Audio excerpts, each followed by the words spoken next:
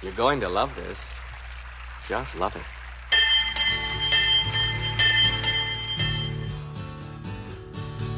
Yes, you will. You really, really will.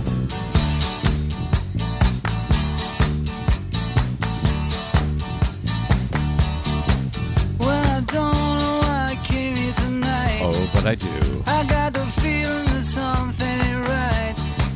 I'm so scared in case I fall off my chair. And I'm wondering how I'll get down the stairs. Clowns to the left of me, jokers to the right. Here I am, stuck in the middle with you. Yep. Yes, I'm stuck in the middle with you. Yes, I am stuck in the middle with you from Pacifica Radio's KPFK in Los Angeles, California. This is your BradCast, as heard on 90.7 FM in Los Angeles, 91.7 FM KYAQ on the Oregon Central Coast, and coast to coast and around the globe on kpfk.org, on the Stitcher app, the TuneIn app, on the iTunes, on the Progressive Voices channel, Netroots Radio, Indie Media Weekly, FYI Nation, Radio or Not, Radio Free Brooklyn, and Radio Sputnik 5 days a week. I'm Brad Friedman, your friendly citizen investigative blogger, journalist, troublemaker, muckraker, and all-around swell fellow from bradblog.com. As we head into another holiday weekend, my favorite holiday, I should say, the 4th of July, used to be my favorite holiday anyway, Independence Day, and it wasn't because of it was Independence Day, it was mostly because it's 4th of July, it's summer, it means barbecue ribs and fireworks and all the things that, and swimming and stuff like that, all the stuff that I really, really, really, really love, or at least I used to. It used to be my favorite holiday, I suppose it still is. But you know what? I got to tell you, it hasn't been that great over the past few years. Something over the past few years has not been so great on the 4th of July. I just, I used to watch with great pride the fireworks, love this country. Last few years, maybe the last decade or so, I don't know. I don't know if it's just me, but it hasn't been the same. We'll see, though, because it's been a fantastic week or two in this country. And I'm feeling more positive and more encouraged about things, even with all of the problems out there in the world. I'm feeling more encouraged about the fact that we're entering a new progressive age in this nation than I have been in years. So we'll see. I'll let you know. We'll see how the fireworks go this weekend, if I feel as proud as I once did on the 4th of July. But in any case, we're heading into the holiday weekend. I've got a whole bunch of stuff that I'm trying to get to a lot of this stuff I've been trying to get to now for days, haven't been able to get to. We've got some other stuff that is breaking today that I want to get to. So a lot of news items to talk about. No guests today. It's just me and you. And what? Hey, I'm right over here. Hey, Desi Doyen is our producer. Desi Doyen, how are you, Des? I'm good. How are you? That's right. Oh yeah, you're here too, aren't you? Yes. Okay, as a matter of fact, I am. Whatever. Well, you know what? We have. I'm glad you are here because we have more news today than we can actually fit into our latest Green News Report. So, Desi Doyen, you will be joining us not only for the Green News Report segment coming up, but also for, let's call it the GNR Plus today. Because we've got more stuff. So among the stuff we will be covering, that I know we will be covering in the Green News Report, the West Coast, Alaska, on fire. It's just on fire. Like we've never seen, especially up there in Alaska and the Arctic. We're going to talk about that. Unbelievable. Warming oceans is now being linked to shark attacks. Yes, shark attacks. China and Brazil formally commit to cutting greenhouse gas emissions. That's good kind of news. A big deal, it's a huge deal. Republicans said it would never happen. Turned out they were wrong. Who could have guessed it? And fracking companies can now be sued for causing earthquakes. So we're going to get to all of that, but we've got even more stuff. We'll take a look at how the mainstream media is doing in covering the climate change positions of the 2016 candidates this year. You and I have been covering every single candidate, Republican or Democratic, to officially come into the race this year, and specifically covering their positions on climate.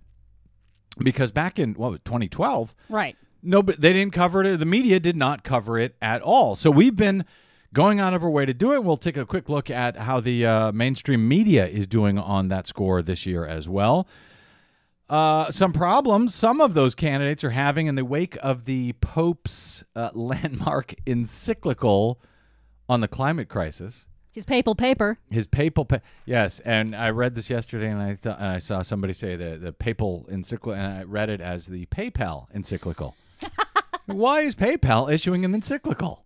I don't understand. Anyway, so we'll talk about that, and big news that came in just within the past hour or two, not even in time, I think, for our main Green News report, but a settlement in the BP Gulf oil spill today? Yes. A big settlement, yes, wasn't it? It will end almost all of litigation, but we'll have more on that when we get to it. Yes, we will. We will indeed. Okay, so all of that is ahead.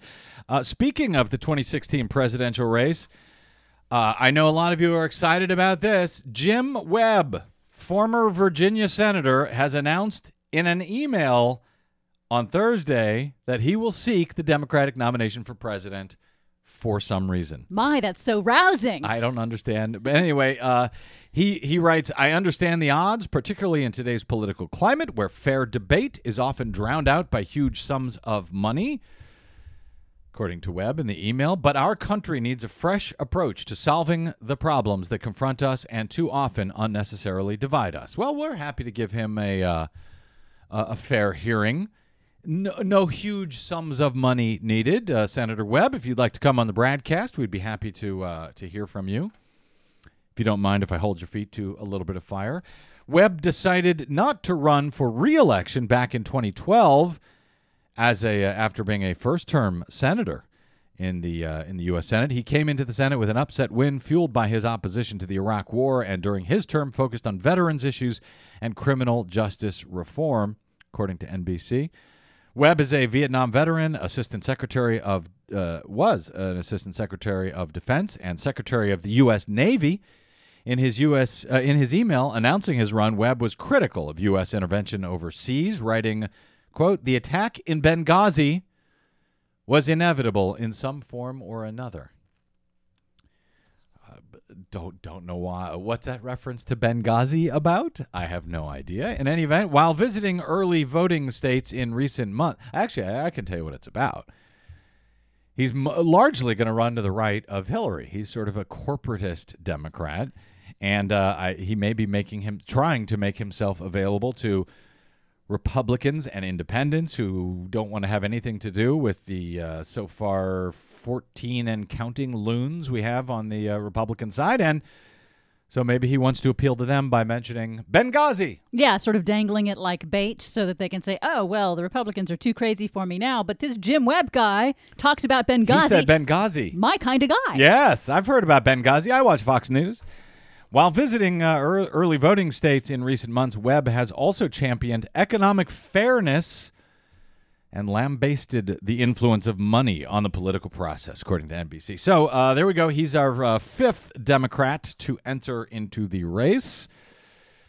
We've got some 14, I think, on the Republican side. And speaking of Democrats in the race, Bernie Sanders, presidential candidate, attracted about 10,000 boisterous supporters at a rally in Madison, Wisconsin on Wednesday to show that his bid to snatch the Democratic nomination from frontrunner Hillary Rodham Clinton isn't a long shot after all, according to AP.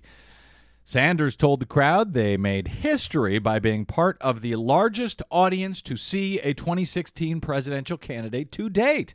And he's absolutely right. Bernie Sanders has been getting huge crowds wherever he shows up across the country, way bigger than, bigger than even Hillary Clinton, but certainly bigger than any of the nominees on the Republican side. He's getting huge turnout. 10,000 people showed up.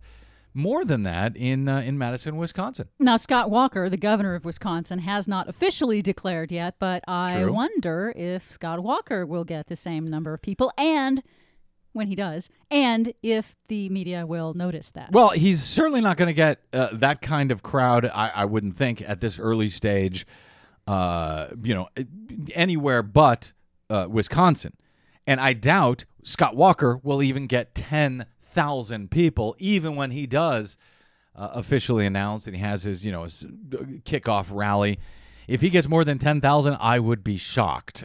Speaking of Scott Walker, Sanders talked about Scott Walker as he was in Wisconsin, and he elicited loud cheers when he spoke of union rights and sustained boos whenever he mentioned Republican Governor Scott Walker, who will, as you say, Desi Doyen, be entering the race soon, I think, in a week or two. So maybe Scott Walker is feeling the burn, as it were. Feel the burn. In his Hashtag backyard. feel the burn, as they say on the Twitters. The 73-year-old self-described Democratic Socialist outlined his support for raising the minimum wage to $15 an hour, bridging the gap between rich and poor, and raising taxes on the wealthy. Bernie Sanders is, we've been talking a lot about Donald Trump, and I've got some more Donald Trump news coming up momentarily, because, man, do I love the fact that the Republican Party has a Frankenstein monster in their midst, and they have no idea what to do about Donald Trump. So I've been talking about him a lot lately, but and the way he's gaining in the polls all over the place. Well, so is Bernie Sanders.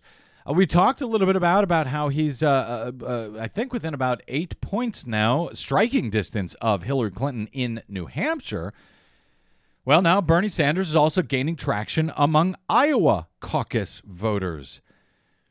He still trails behind former Secretary of State Hillary Clinton. A new poll shows Sanders winning 33% of likely participants in the Iowa Democratic Caucus, while 52% say they would vote for Clinton if the caucus was held today.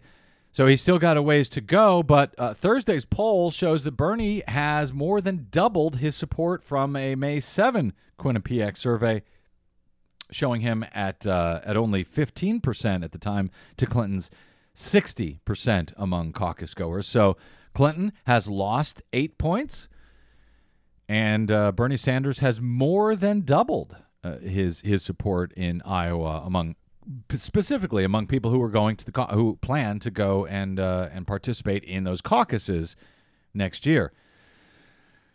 The poll also shows the Vermont progressive having particular appeal among participants who call themselves very liberal. They choose him 47-43 over Clinton.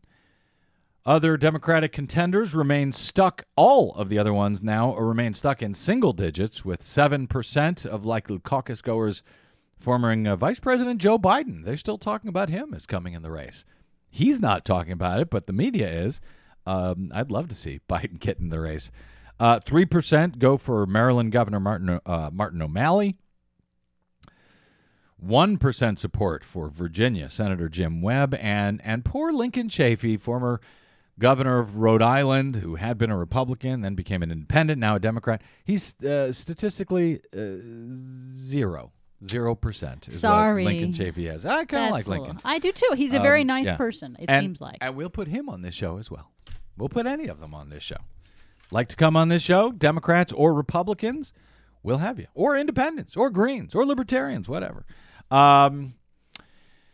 But since I mentioned Trump, okay, we've discussed Trump's woes over the past week, both his woes and successes, since we were amongst the first in line, maybe the first in line, while everyone was making fun of Donald Trump, and we continue to make fun of Donald Trump, but while everyone was making fun of him and poo-pooing his candidacy as if it was a long shot that had no chance of getting any traction whatsoever, I said right off the bat, no, this guy is exactly what the base Republican Party voter has been looking for years. And in fact, so far, I've been proven correct to some extent, as Donald Trump has vaulted into second place behind Jeb Bush in New Hampshire. He's vaulted now to second place behind Scott Walker in Iowa, where Bush is not really even trying. And now he is near the top of the pack in Michigan, according to a new poll. So these are not just flukes. This is happening everywhere. The Republican Party loves Donald Trump, at least people who plan to vote in the Republican Party primary. I love the way David Neer over at Daily Kos put this headline. Donald Trump is just a hair behind Scott Walker for first place in a new Michigan poll. This is PPP's newest Michigan poll, a four-way cluster at the top of the Republican field with Scott Walker at 15%. Jeb Bush, Ben Carson, and Donald Trump are all right behind him, tied at 14%. The rest of the pack, Rubio, Huckabee, Chris Christie, Ted Cruz, Rand Paul, they all making out the top 9 there. They're all in single digits. It's interesting to note, says PPP, that Trump is in the top tier, despite having an underwater favorability rating of 41-44. In other words, he's only got a approval rating of 44%. 44% disapprove of him. So they disapprove of him and they favor him to be in second place in this poll up in Michigan. What he has going for him, says PPP, is that much more so than the rest of the field, the people who do like him also say he's their first choice for the nomination. So a lot of people don't like him, but those who do really, really, really like him. That's what I take from this PPP poll. In the meantime, it should be noted, as PPP does, Clinton leads the entire Republican field. Hillary Clinton leads the entire Republican field for the general election by margins ranging anywhere from 3 to 10 points. Her average lead of 7 points is a little bit less than what Barack Obama won the state by in 2012, state of Michigan, but a good deal more than the 3-point win that John Kerry had in the 2004 election. The Republican, by the way, who comes closest to Clinton, can you guess? Desi Doyen? Any idea? Up in Michigan? In Michigan? Who has the best chance of defeating Hillary Clinton up in Michigan? Well, if I had to guess, which is what I'm doing, I would say Scott Walker. Nope. Not Jeb or Scott Walker. It's actually Rand Paul lags behind Hillary Clinton by just 3 points. Really? Yeah. In Michigan? Yeah. Okay. Yeah, I know. Nationally, by the way, Trump is also rising. It's not just New Hampshire. It's not just Iowa. It's not just Michigan. A new CNN national poll finds that former Florida Governor Jeb Bush and Donald Trump top the list of GOP presidential candidates. Following their back-to-back launches in mid-June, they are the only two Republican candidates holding double-digit support among Republican and Republican-leaning independents. Trump has responded to this national poll, saying that the numbers are, quote, representative of the response that we've been getting from all over the country. Okay, well, yeah. Where our response has been huge. Best response ever. It's a fantastic, excellent, world-class response.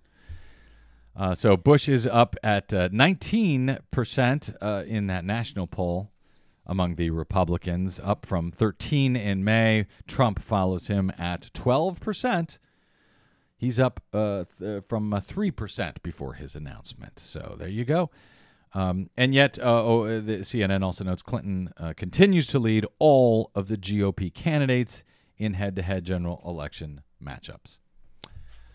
All righty here. Let's see what I have. Okay. Oh, yes. Here we go. I've been meaning to get to this. At least 2 clerks, as we're looking at the continuing fallout from the Supreme Court's fantastic conservative ruling, finding nothing in the U.S. Constitution that allows marriage equality, that allows gay people from being able to marry the person they love. Nothing in that Constitution would allow states to block it. Nothing in the Constitution would overtake the right to equal justice under the law.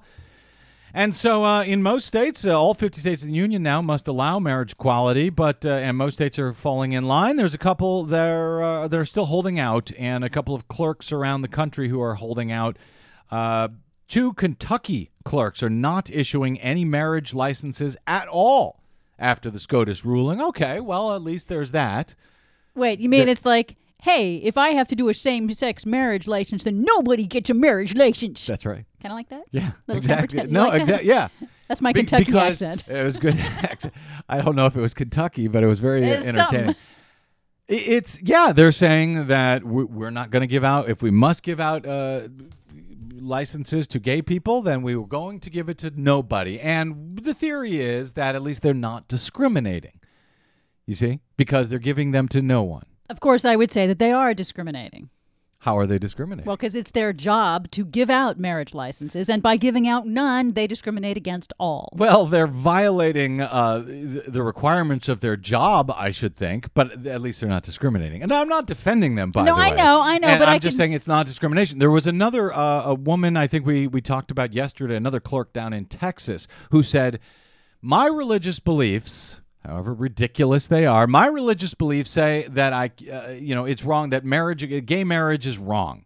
And yet, I took an oath to protect the Constitution and the rule of law, and my job requires me to give these licenses out, and so I am going to, because that's my job. That was the right way to do it. I don't mind if you have a personal, how do you describe it? Objection to religious objection. You have your religious objection if you want, but you know what? You should go into another line of work that doesn't require you to do things that might conflict with your religious objections. You may religiously object to the fact that we don't have slaves anymore, as we did in the Bible and as God talked about in the Bible. So don't go into government. It's that simple. Anyway, so that's what's going on in Kentucky. But speaking of PPP polling, they did a poll of Kentuckians on everything you could think of, as they described it. So not all Kentuckians are quite as bad as these two clerks who are refusing to issue marriage licenses to anyone. Kentucky voters continue to have a much bigger problem with the Affordable Care Act than they do with Connect. Now, Desi, do you know what Connect is? Yes. Connect, yeah. Kynect. Connect yes. is Kentucky's Medicaid expansion program. Not Medicaid. Well, the whole, their Obamacare their program. full Obamacare that's their program. exchange. So that's the name of their state exchange. Out here in California, it's called Covered California. That's the way the state of California sets up their exchange to implement the Obamacare, the Affordable Care Act. In Kentucky, they call it Connect.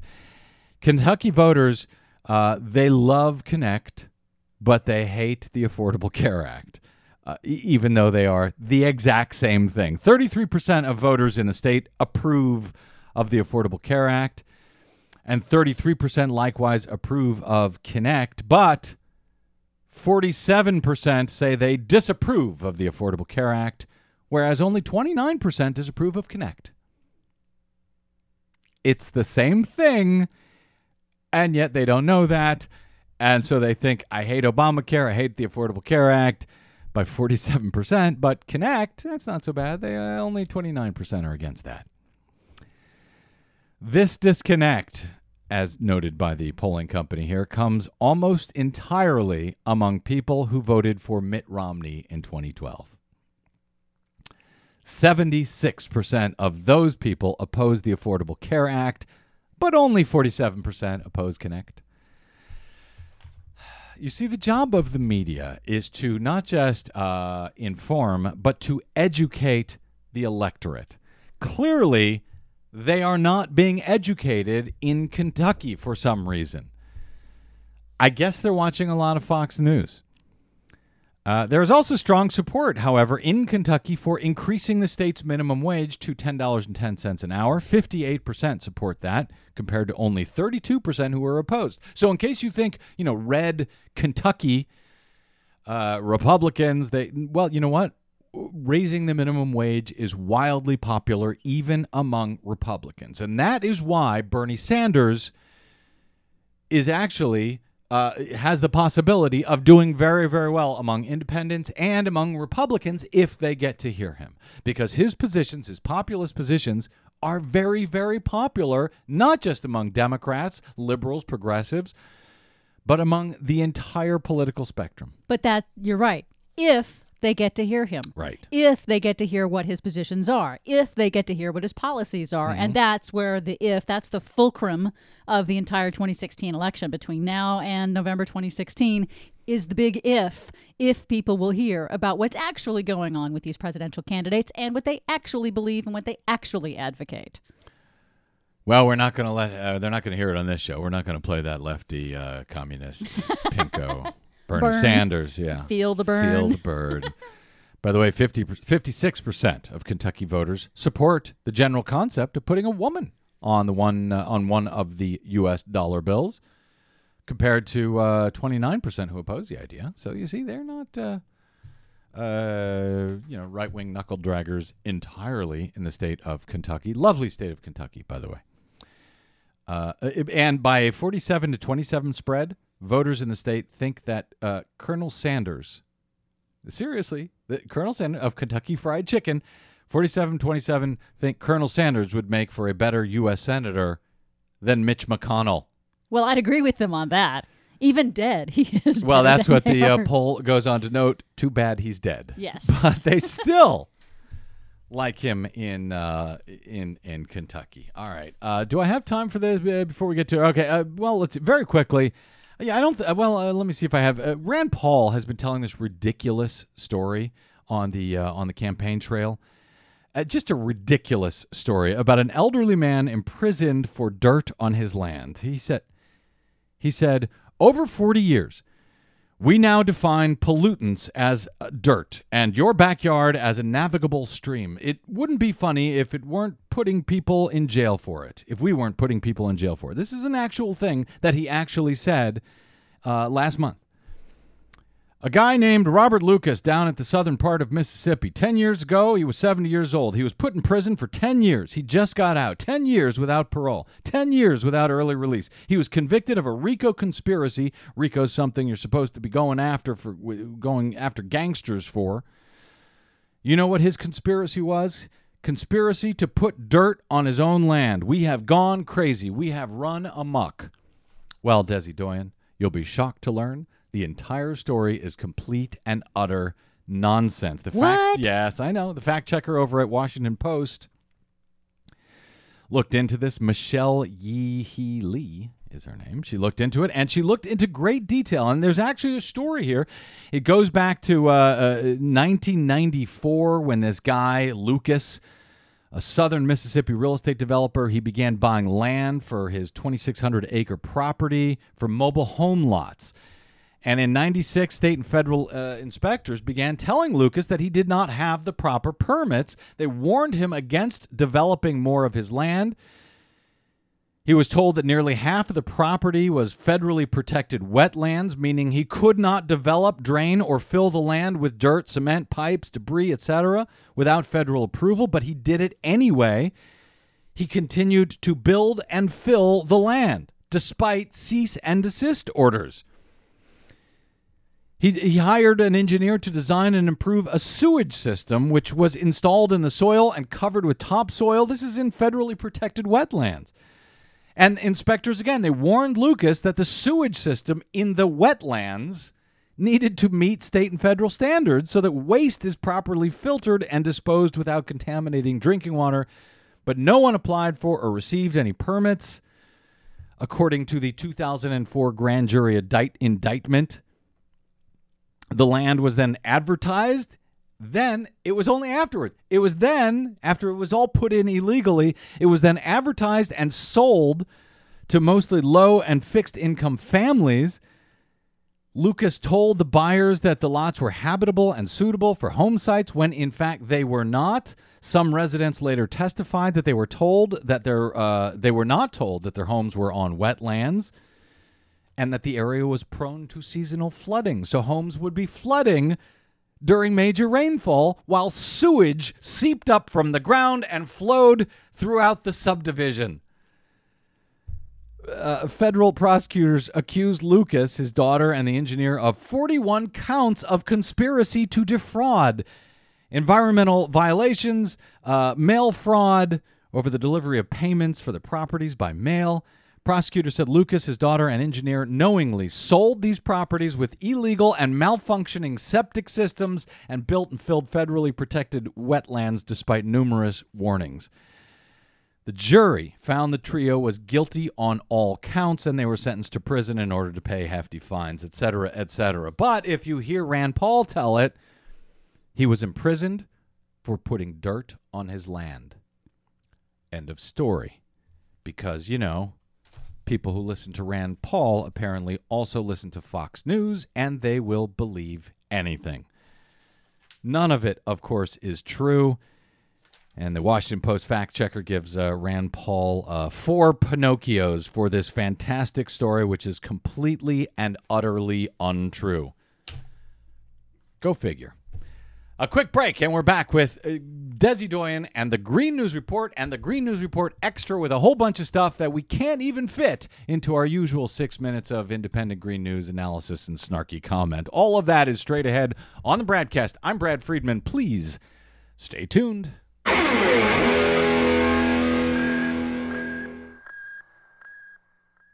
Hey, this is Brad. Do you enjoy your non-corporatized, commercial-free BradCast? Yeah, me too. But we need your help to stay that way. Please consider supporting the investigative blogging, broadcasting, and muckraking that we do here on the BradCast and the Green News Report and bradblog.com with a donation. It's easy. Stop by bradblog.com/donate and drop a few dollars in the tip jar. You can make a one-time contribution or an automatic monthly donation of any amount you like. It's easy. It'll take you about 60 seconds, and you'll help me and Desi stay on the air to continue our troublemaking and muckraking without the corporate influence of anyone. Got it? Thanks. Stop by bradblog.com/donate to help us out today.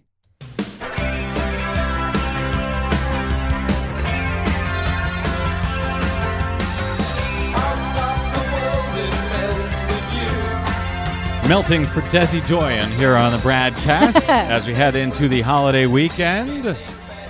Yeah, and yes, we usually hold our Green News Report for the end of the show, but we had so much green news. I know. We could not even fit it into our usual 6 minutes. I know. It's been rather nutty, and it's just, you know, it's the news volcano this week. That's so much news, in fact. You know, we have been covering all of the presidential candidates as they enter the race, Republican and Democratic, as far as their climate change positions.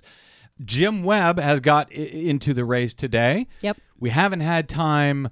He's not even in our latest Green News Report. We'll have to cover him next week. But do you know what Jim Webb's in general? In general, terms? Of course, this is based on mostly former Democratic senator of Virginia.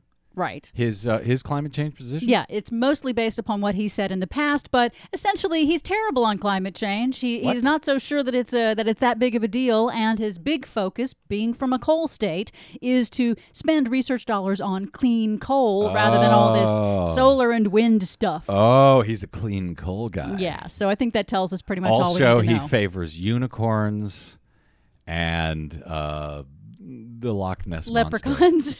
And Benghazi, apparently. Right, because clean coal, in case you don't know, clean coal does not exist. You cannot burn a fossil fuel and have it be clean. Even if you bury the results, the waste elsewhere, it is still not clean. It will never be clean. So he's basically focusing on trying to keep the coal industry alive rather than what's actually needed to deal with climate change. And now we've got even more. We've got a settlement in the BP oil case, BP oil spill case.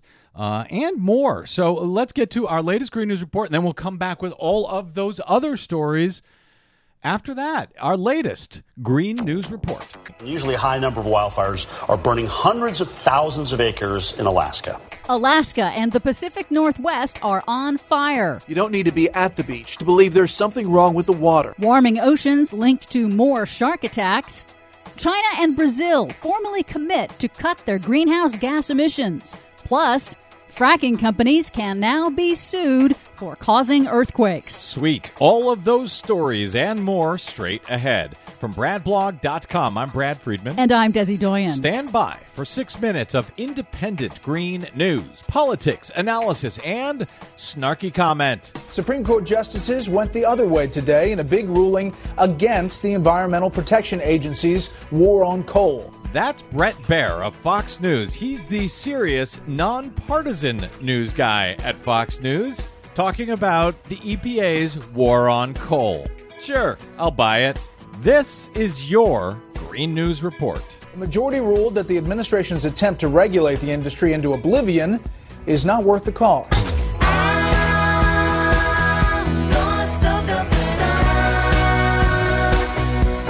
Okay, Desi Doyen, it's just amazing to me that Brett Baer, their straight news guy, talking about the EPA's war on coal and trying to obliterate it out of existence. Just amazing. Yeah, that's your Fox News fair and balanced for you.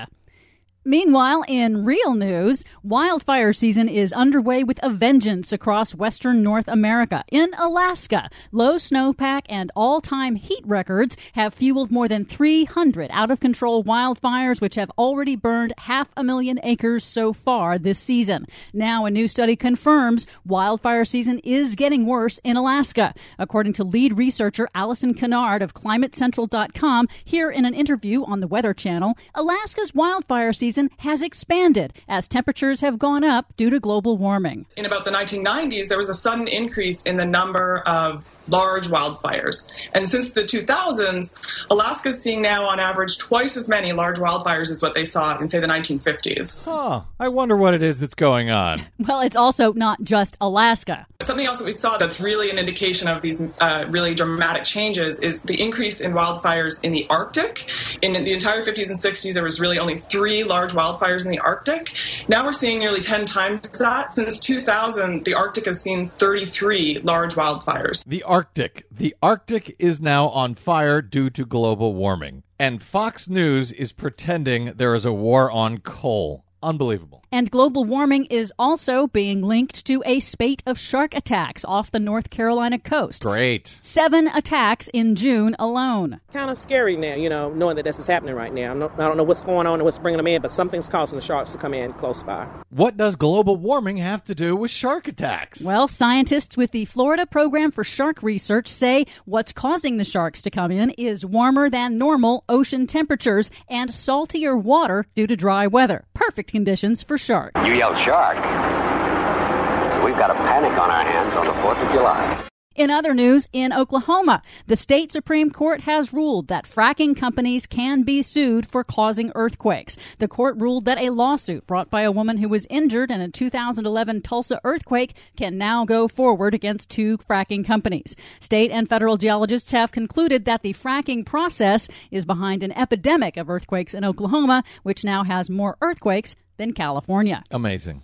But New York State this week officially banned fracking after a 7-year study on fracking's environmental and health impacts. The New York State Conservation Commission said, quote, fracking poses significant adverse impacts to land, water, air, and natural resources and potential significant public health impacts. So that's good news. Yeah, and some more good news. It's been a big week in the United Nations climate treaty negotiations. Brazil, China, and several other countries submitted official pledges to cut their emissions. Brazil pledged to eliminate illegal logging, since deforestation is a major contributor to greenhouse gas emissions. And UN officials now say the flood of country commitments now covers 50% of global emissions. We're halfway there to an international climate treaty in December. That, even though Republicans have spent years telling me that China would never lower its emissions. China, India, all these countries that are still growing, and they're not going to stop doing what they're doing. The experts agree that a climate policy that does not include massive energy consumers like China and India is essentially meaningless. We can't do it alone as one nation. It's only us doing it. Nobody else is doing this. I don't think we can control the emissions from China and India,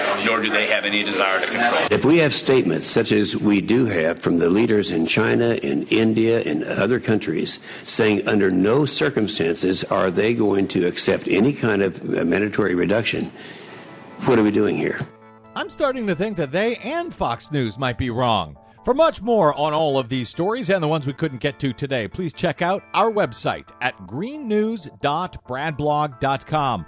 Don't forget, you can download our reports anytime via iTunes, where I hope you'll give us a good review. Find us and follow us on the Facebooks and the Twitters at Green News Report. From BradBlog.com, I'm Brad Friedman. And I'm Desi Doyen. And this has been your Green News Report. We don't get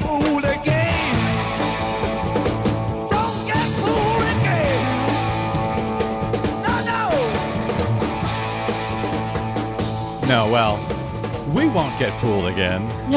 Well, I can't say the same for Fox News viewers who hear that nonsense over and over again from Republicans. I guess they just like being lied to. I guess they like so. it. I don't get it, but either they like being lied to or they're just too stupid to go look anywhere else. So thank you very much for that.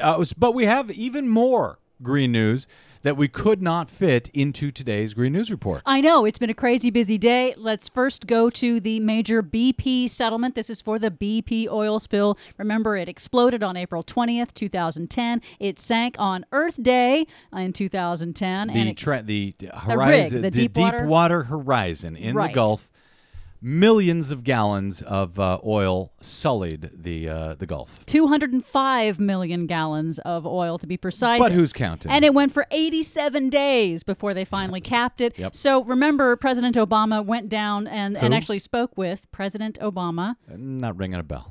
Went down to New Orleans. He sent down our at the time, Department of Energy chairperson Stephen Chu, who's a physicist, to help figure out ways to cap the well. And remember, in Congress, there were hearings about what's going on with this oil spill. Yeah. And Joe Barton, representative of Texas. Representative of BP, I think. Yeah. Well, I think he gets more or close to the most amount of money in the entire Congress from the gas and oil industry, as I recall. James Inhofe gets the most, Senator of Oklahoma, Republican. But yeah, Joe Barton is right up there with him. This is what Representative Joe Barton said to the assembled oil executives from BP when they were asked what the hell they were doing about this. As the spill was ongoing, right? As Yes. it was actually happening and on live cameras at the time, Joe Barton, the congressman, instead of getting to the bottom of what happened, here's what Congressman Joe Barton had to say.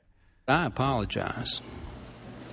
I do not want to live in a country where any time a citizen or a corporation does something that is legitimately wrong is subject to some sort of political pressure that is, again, in my words, amounts to a shakedown.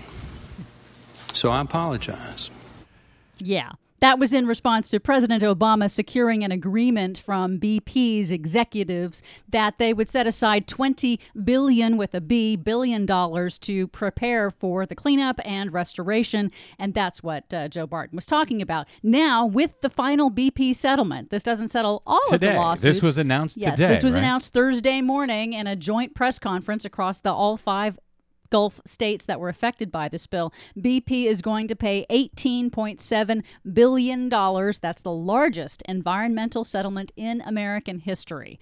So the BP subsidiary for America, BP Exploration, will pay $7 billion to the federal government and to Louisiana, Alabama, Mississippi, Texas, and Florida. That's for damages to natural resources. They'll pay $5 billion in penalties to the federal government for violating the Clean Water Act. They'll pay another $5 billion to those states to compensate for economic damage. So they have the environmental damage fines, and then now they have the economic damage and fines. That's $5 billion. And then about $1 billion more will be settled among 400 local governments. Well, I would like to apologize to BP for having to pay out all of that money to those people. Now, actually, will it get to the people who were actually hurt by this? Obviously, a lot of wildlife was hurt, and so, but a lot of people, their livelihood was on that Gulf, and it was wiped out by this horrible spill. Will they be seeing their share of money here? Well, now this specific settlement is to settle fines and charges for the states and the federal government. There is a separate area going on for compensation for people who were hurt by the spill, people, businesses, the economy that were actually hurt by it. So that's a different area, and BP has been trying mightily in court to prevent them having to pay out any more to people who were damaged in this liability. They've been fighting, tooth and nail all along the way to figure out ways that they can avoid paying this money out. Because the hell with those people. Where do they get off having their livelihoods on the Gulf where our oil is, where BP's oil is? Yeah, they... To hell with those people. Let's fight that tooth and nail. So a couple things on this. It still has to be approved by the court. So if it is approved, it would be very big and it would be a huge deal. And in all, the company BP has paid about $40 billion for the spill, but environmental organizations say that actually they're getting off easy because when you look at the amount of money that's charged to BP for these fines and damages, it doesn't come anywhere near the amount of actual damage that was done. And, of course, the wildlife of the Gulf gets nothing. Of course. They get to die. That's right. And okay, well, a couple of other stories I want to get to here before our next break, because I want to have plenty of time. Actually, the story we'll do it in the last block here. It sounds like it's straight out of Terminator. I don't know if you've heard this story, and I swear, and there's another Terminator movie opening, so I don't know if this is a fake story for some kind of teaser for the movie or not. But I want to get to it, and it concerns robots. I'm intrigued. Yes, robots. But there was a couple of other stories very quickly. The Media Matters has did an analysis of how the media is covering presidential candidates and their climate science denial. Yes. And we've been, as I said, covering the positions of all the candidates as they've come in the race. Media Matters is now taking a look at how the mainstream media is doing, specifically in the press, the print media. And they took a look at, for example, the Associated Press. 6 of 10 Associated Press articles failed to fact-check candidates' climate denial. So out of the 10 AP articles featuring presidential candidates denying climate science, only 4 of those articles noted the scientific consensus on climate change. So, for example, on March 23, an article countered Ted Cruz's claim, Senator Ted Cruz from Texas, his claim that satellite images show that there has been, quote, zero global warming for the past 17 years. They noted in that article that scientific experts say that satellite data is the wrong way to measure global warming, which the vast majority of scientists say is happening and is caused by the burning of fossil fuels, unquote. A good way to cover it. Right. Good, a responsible way for the media to educate the electorate. In contrast, however, on June 4, AP was summarizing Governor Rick Perry of Texas's stance on climate change. They reported that Perry called climate change science, quote, unproven, and that he doesn't, quote, believe that we have the settled science by any sense of the imagination. No, okay, boy. That's fine. Report his position. Report what he said. Yeah. That's fair.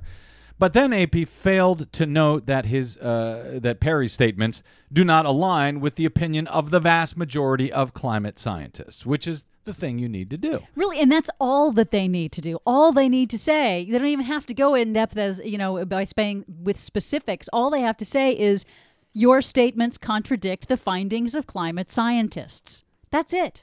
That was easy. I know. They just have to put that little sentence in there. Yeah.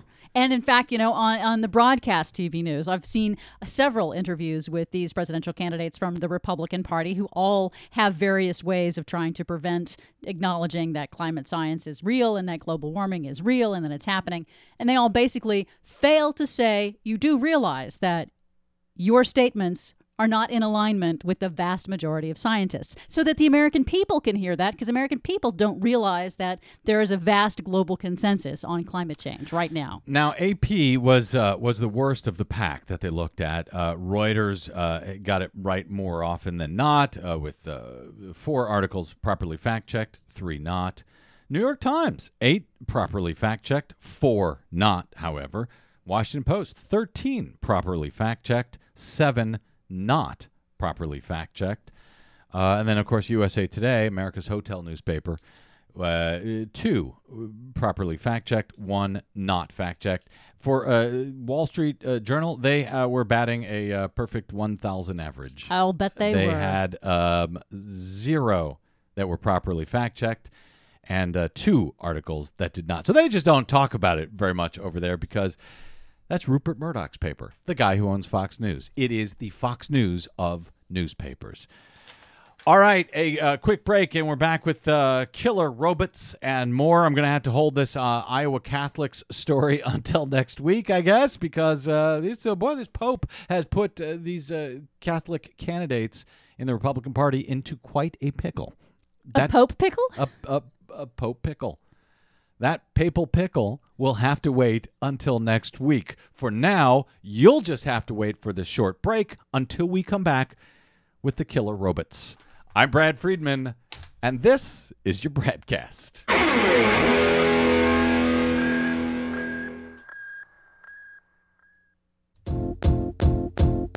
It might seem crazy what I'm about to say. Sunshine, she's here, you can take a break. I'm a hot air balloon that could go to space. With the air, like I don't care, baby, by the way. Because I'm happy. Clap along. Clap along. If you feel like a room without Clap along. a roof. There you go. Welcome back to the BradCast. Brad Friedman from BradBlog.com as we head into a happy holiday weekend. I got to get to the story. What's the Terminator Genesis? Yeah, I think it's called Terminator Genesis now. It's how many times they can go back to that well, God knows. Yeah, it's a good well, though. I enjoy that well. In any case, this is not an ad, not a clever ad as far as I know for the new Terminator movie, but it could be.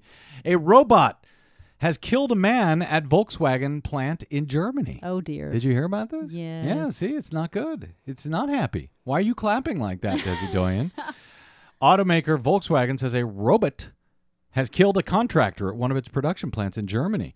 Spokesman for VW says the man died on Monday at the plant in Bonnetal, north of Frankfurt. The 22-year-old was part of a team that was setting up the robot when it grabbed and crushed him against a metal plate.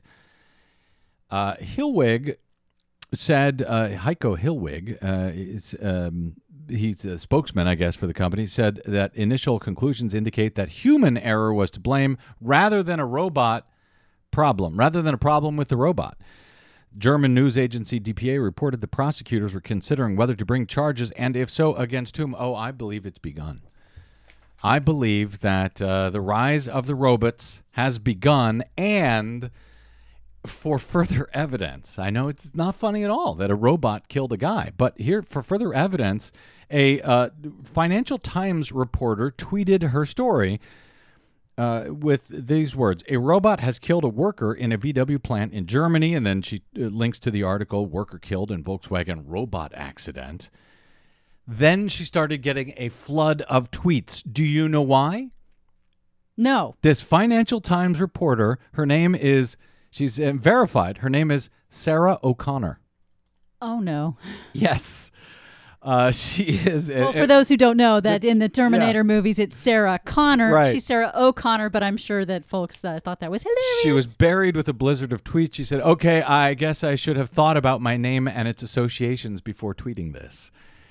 She said, then she said, sigh, I've never even watched the films. Now my feed is full of people tweeting me about Skynet. Oh, boy. So Sarah O'Connor tweeted about the killer robots in Germany. Skynet, it's on its way. All right, and finally today, this seemed like the perfect story to take us out to the 4th of July Independence Day weekend. It's from our friend D.R. Tucker over at Washington Monthly, and I'll read you the whole story because I think it's kind of inspiring, perhaps, on this particular weekend. Headline is, I believe that we can win. This is Washington Monthly from this past weekend. Investigative journalist Brad Friedman, oh, he's good, has observed that America is moving in a progressive direction, despite the mainstream media's center-right nation shibboleth. Despite the obstacles that have been placed in the pathway of progressives, Friedman is correct beyond dispute. See why I like this guy? I know why you like that. Think back to a decade ago, writes D.R. Tucker. Same-sex marriage was considered an abomination in large parts of the country. Christian fundamentalists were flexing their muscles as never before. Rush Limbaugh and Fox dominated the American media landscape. The Bush administration had launched a war on climate science. Massachusetts Governor Mitt Romney was gay-bashing his way to national prominence. Today, marriage equality is the law of the land. The Christian right has lost political and cultural influence. Limbaugh's career is in free fall, and Fox may soon follow. Pope Francis has called upon the world to fight for climate justice. The signs of progressive power are everywhere. The growing momentum of Bernie Sanders' campaign for the Democratic presidential nomination, the profound failure of the right-wing effort to repeal and replace Obamacare, the increasing acceptance of transgender Americans as full and equal citizens, the smashing success of the fossil fuel divestment movement. No, we haven't reached the promised land yet. There are still so many forces of right-wing depravity in our country, some with positions in Congress, some with platforms on cable, some with pistols in churches. Those forces of depravity will not retreat quietly. However, they can and will be defeated. We're moving forward. We're going to make America into what it should have been all along. A country where any man or woman can rise to the height of his or her potential regardless of race, gender, religion, sexual orientation, disability, or income. A country where public schools never have to lack for adequate funding. A country where we don't shuffle off to war unless we absolutely have to. A country where we recognize the separation of billionaire and state. A country where we look out for future generations by dramatically reducing our greenhouse gas emissions. A country where a woman can exercise her right to choose in peace.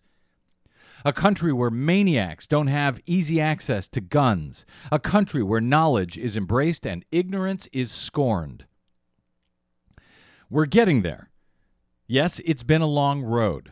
We've had to endure the racist savagery unleashed by the Southern strategy. We've had to endure that forced demonic known as Reaganomics. We've had to endure an impeachment over an erection and 2 stolen elections.